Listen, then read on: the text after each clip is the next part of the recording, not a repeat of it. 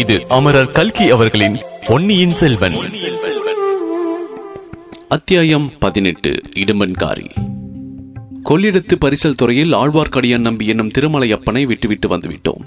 அந்த வீர வைஷ்ணவரை பற்றி இப்பொழுது சிறிது கேட்கலாம். வந்தியத்தேவன் குதிரை ஏறி குடந்தை நகர் நோக்கி சென்றதும் திருமலை அவன் போன திசையை பார்த்து கொண்டே தனக்குள் சொல்லிக் கொண்டான். இந்த வாலிபன் மிக பொல்லாதவனாய் இருக்கிறான். நாம் தட்டியில் நுழைந்தால் இவன் கோலத்தில் நுழைகிறான். இவன் உண்மையில் யாருடைய ஆள், எதற்காக, எங்கே போகிறான் என்பதை நம்மால் கண்டுபிடிக்க முடியவில்லை. கடம்பூர் மாளிகையில் நடந்த சதி கூட்டத்தில் இவன் கலந்து கொண்டானா என்றும் தெரியவில்லை. நல்ல வேளையாக குடந்தை சோதிடரை பற்றி இவனிடம் சொல்லி வைத்தோம். நம்மால் அறிய முடியாததை குழந்தை சோதிடராவது தெரிந்து கொள்கிறாரா பார்க்கலாம். என்ன சுவாமி, அரச மரத்தோட பேசுறீங்களா? உங்களுக்கு நீங்களே பேசுகிறீங்களா என்று குரலை கேட்டு திருமலையப்பன் திரும்பி பார்த்தான். கடம்பூரிலிருந்து வந்த வந்தியத்தேவனுக்கு குதிரை பிடித்துக் கொண்டு வந்த பணியால் பக்கத்தில் நின்றான். அப்பனே, நீயா கேட்டாய்?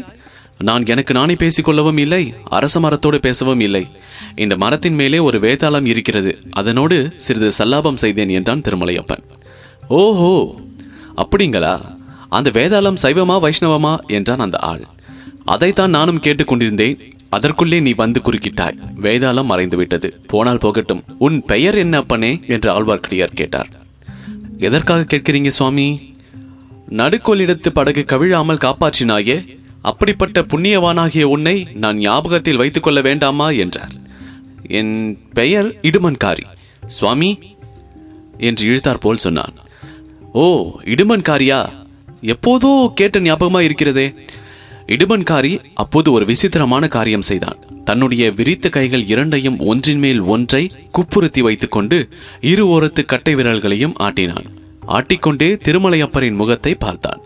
அப்பனே, இது என்ன சமிஞ்சை? எனக்கு விளங்கவில்லையே என்றான் திருமலை. அப்போது இடுமன்காரியின் கரிய முகம் மேலும் சிறிது கருத்தது. கண் புருவங்களும் தெரிந்தன. நான் ஒன்றும் சமிஞ்சை செய்யவில்லையே என்றான். செய்தாய், நான் பார்த்தேனே. பரதநாட்டிய சாஸ்திரத்தில் திருமாலின் முதல் அவதாரத்துக்கு ஒரு அஸ்தம் பிடிப்பதுண்டு, அது மாதிரி செய்தாயே என்றார் ஆழ்வார்க்கடியார். திருமாலின் முதல் அவதாரம் என்றால் அது என்ன?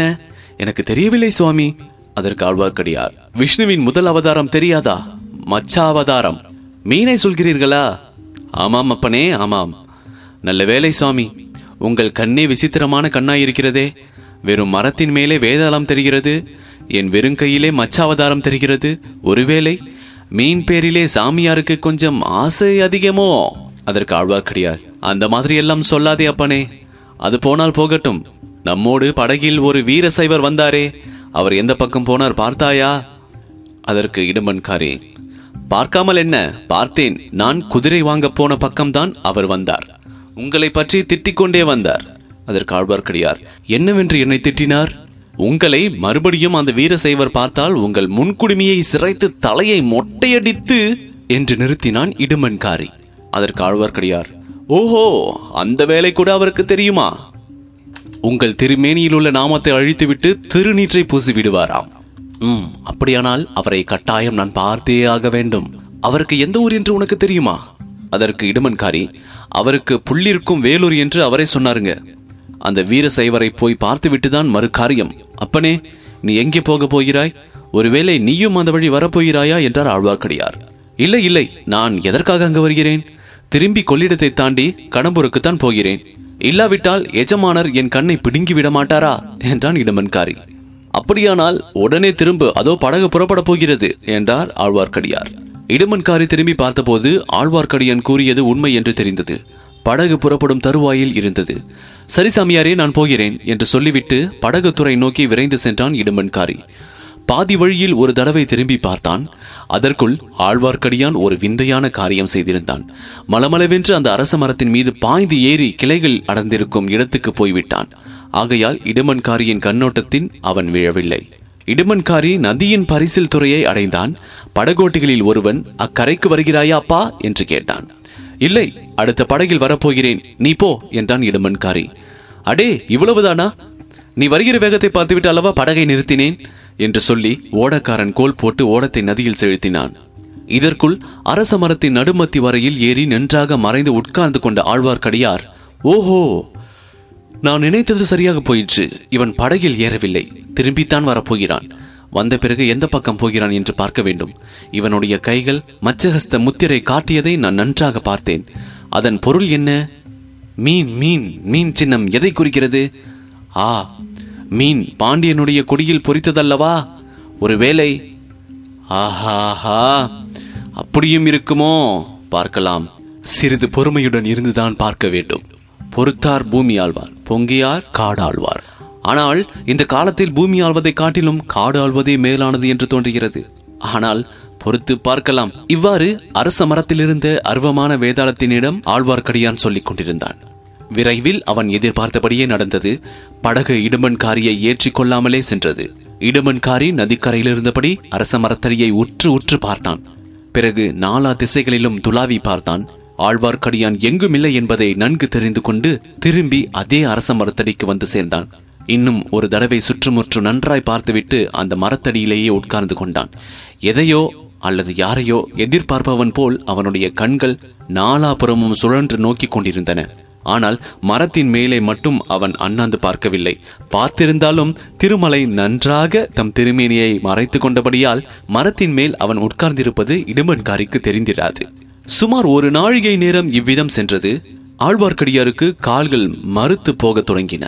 இனி வெகு நேரம் மரத்தின் மேல் இருக்க முடியாது என்று தோன்றியது. இடும்பனோ மரத்தடியிலிருந்து எழுந்திருக்கும் வழியாக தோன்றவில்லை. தப்பித்து போவது எப்படி? எவ்வளவு ஜாக்கிரதையாக மரத்தின் மறுபக்கத்தில் இறங்கினாலும் ஏதாவது சத்தம் கேளாமல் இராது. கேட்டால் இடும்பன்காரி உடனே பார்த்து விடுவான். அவனோ இடுப்பில் ஒரு கூரிய கொடுவாளை சொருகிக் கொண்டிருந்தான். அதை தன் பேரில் அவன் பிரயோகிக்க மாட்டான் என்பது என்ன நிச்சயம் என்று மனதிற்குள் யோசித்தான் ஆழ்வார்க்கடியார். வேறு என்னதான் செய்வது? பேய் பிசாசை போல் பயங்கரமாக சத்தமிட்டுக் கொண்டு இடும்பனின் மேலேயே குதிக்கலாமா? குதித்தால் தன்னை வேதாளம் என்று நினைத்துக் கொண்டு அவன் பயத்தினால் மூச்சடைத்து விழலாம் அல்லவா? அல்லது தப்பித்து ஓட பார்க்கலாம் அல்லவா? அச்சமயம் தானும் தப்பித்து ஓடிவிடலாம். இவ்விதம் ஆழ்வார்க்கடியான் எண்ணிய சமயத்தில் அவனுடைய சோதனை முடிவடையும் என்று தோன்றியது. ஒரு ஆள் தென்மேற்கிலிருந்து, அதாவது குடந்தை சாலை வழியாக வந்து கொண்டிருந்தான். அவனுக்காகத்தான் இடும்பன்காரி இத்தனை நேரமாய் காத்திருக்கிறான் என்று திருமலையின் உள்ளுணர்ச்சி சொல்லியது. புது ஆள் வந்ததை பார்த்ததும் அரச மரத்தடியில் உட்கார்ந்திருந்த இடும்பன் எழுந்து நின்றான். வந்தவன் முன்னால் இடும்பன் செய்த சமிஞ்சையை செய்தான். அதாவது ஒரு விரித்த புறங்கையின் மேல் இன்னொரு விரித்த கையை வைத்து 2 கட்டை விரல்களை ஆட்டி மச்ச சமிஞ்சை பிடித்து காட்டினான். அதை பார்த்த இடும்பனும் அதே மாதிரி செய்து காட்டினான். உன் பெயர் என்ன என்று வந்தவன் கேட்டான். என் பெயர் இடும்பன்காரி. உங்கள் பெயர்? சோமன் சாம்பவன் என்றான். உங்களைத்தான் எதிர்பார்த்து கொண்டிருந்தேன். நானும் உன்னை தேடிக்கொண்டுதான் வந்தேன். நாம் எந்த திசையில் போக வேண்டும்? மேற்கு திசையில்தான். எவ்விடத்துக்கு? பகைவனின் பள்ளிப்படைக்கு. திருப்புறம்பயம் அருகில். இறைந்து பேசாதே, யார் காதிலாவது விழப்போகிறது என்று சொல்லி சோமன் சாம்பவன் நாலா பக்கமும் பார்த்தான். இங்கே ஒருவரும் இல்லை. முன்னாலேயே நான் பார்த்து விட்டேன் என்றான் இடும்பன். பக்கத்தில் எங்கும் ஒளிந்திருக்கவும் இடமில்லையே என்று கேட்டான் சோமன் சாம்பவன். கிடையவே கிடையாது என்றான் இடும்பன். அப்படியானால் புறப்படு. எனக்கு அவ்வளவு நன்றாக வழி தெரியாது. நீ முன்னால் போ, நான் சற்று பின்னால் வருகிறேன். அடிக்கடி நின்று நான் பின்னால் வருகிறேனா என்று பார்த்து போ என்றான் சோமன் சாம்பவன். ஆகட்டும், வழி நல்ல வழி அல்ல.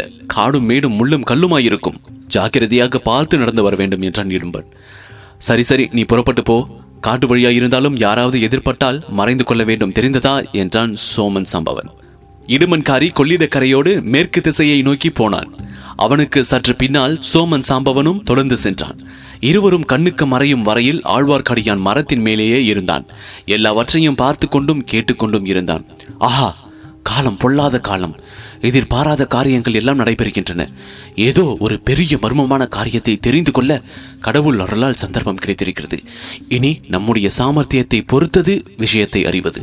கடம்பூர் மாளிகையில் அரைக்குறையாகத்தான் தெரிந்து கொள்ள முடிந்தது. இங்கே அப்படி ஏமாந்து போகக்கூடாது. திருப்புறம்பயம் பள்ளிப்படையறை என்றால் பிரதிவிபதியின் பள்ளிப்படையைத்தான் சொல்லியிருக்க வேண்டும்.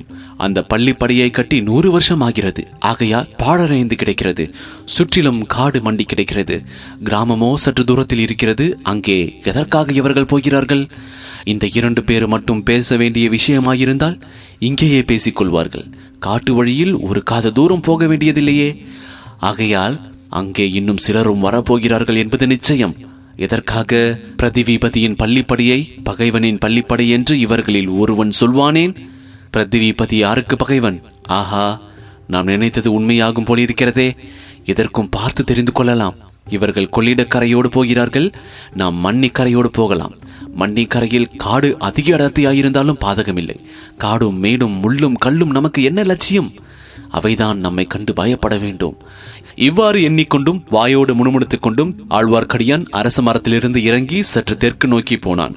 மண்ணியாறு வந்தது. அதன் கரையோடு மேற்கு நோக்கிய நடையை கட்டினான்.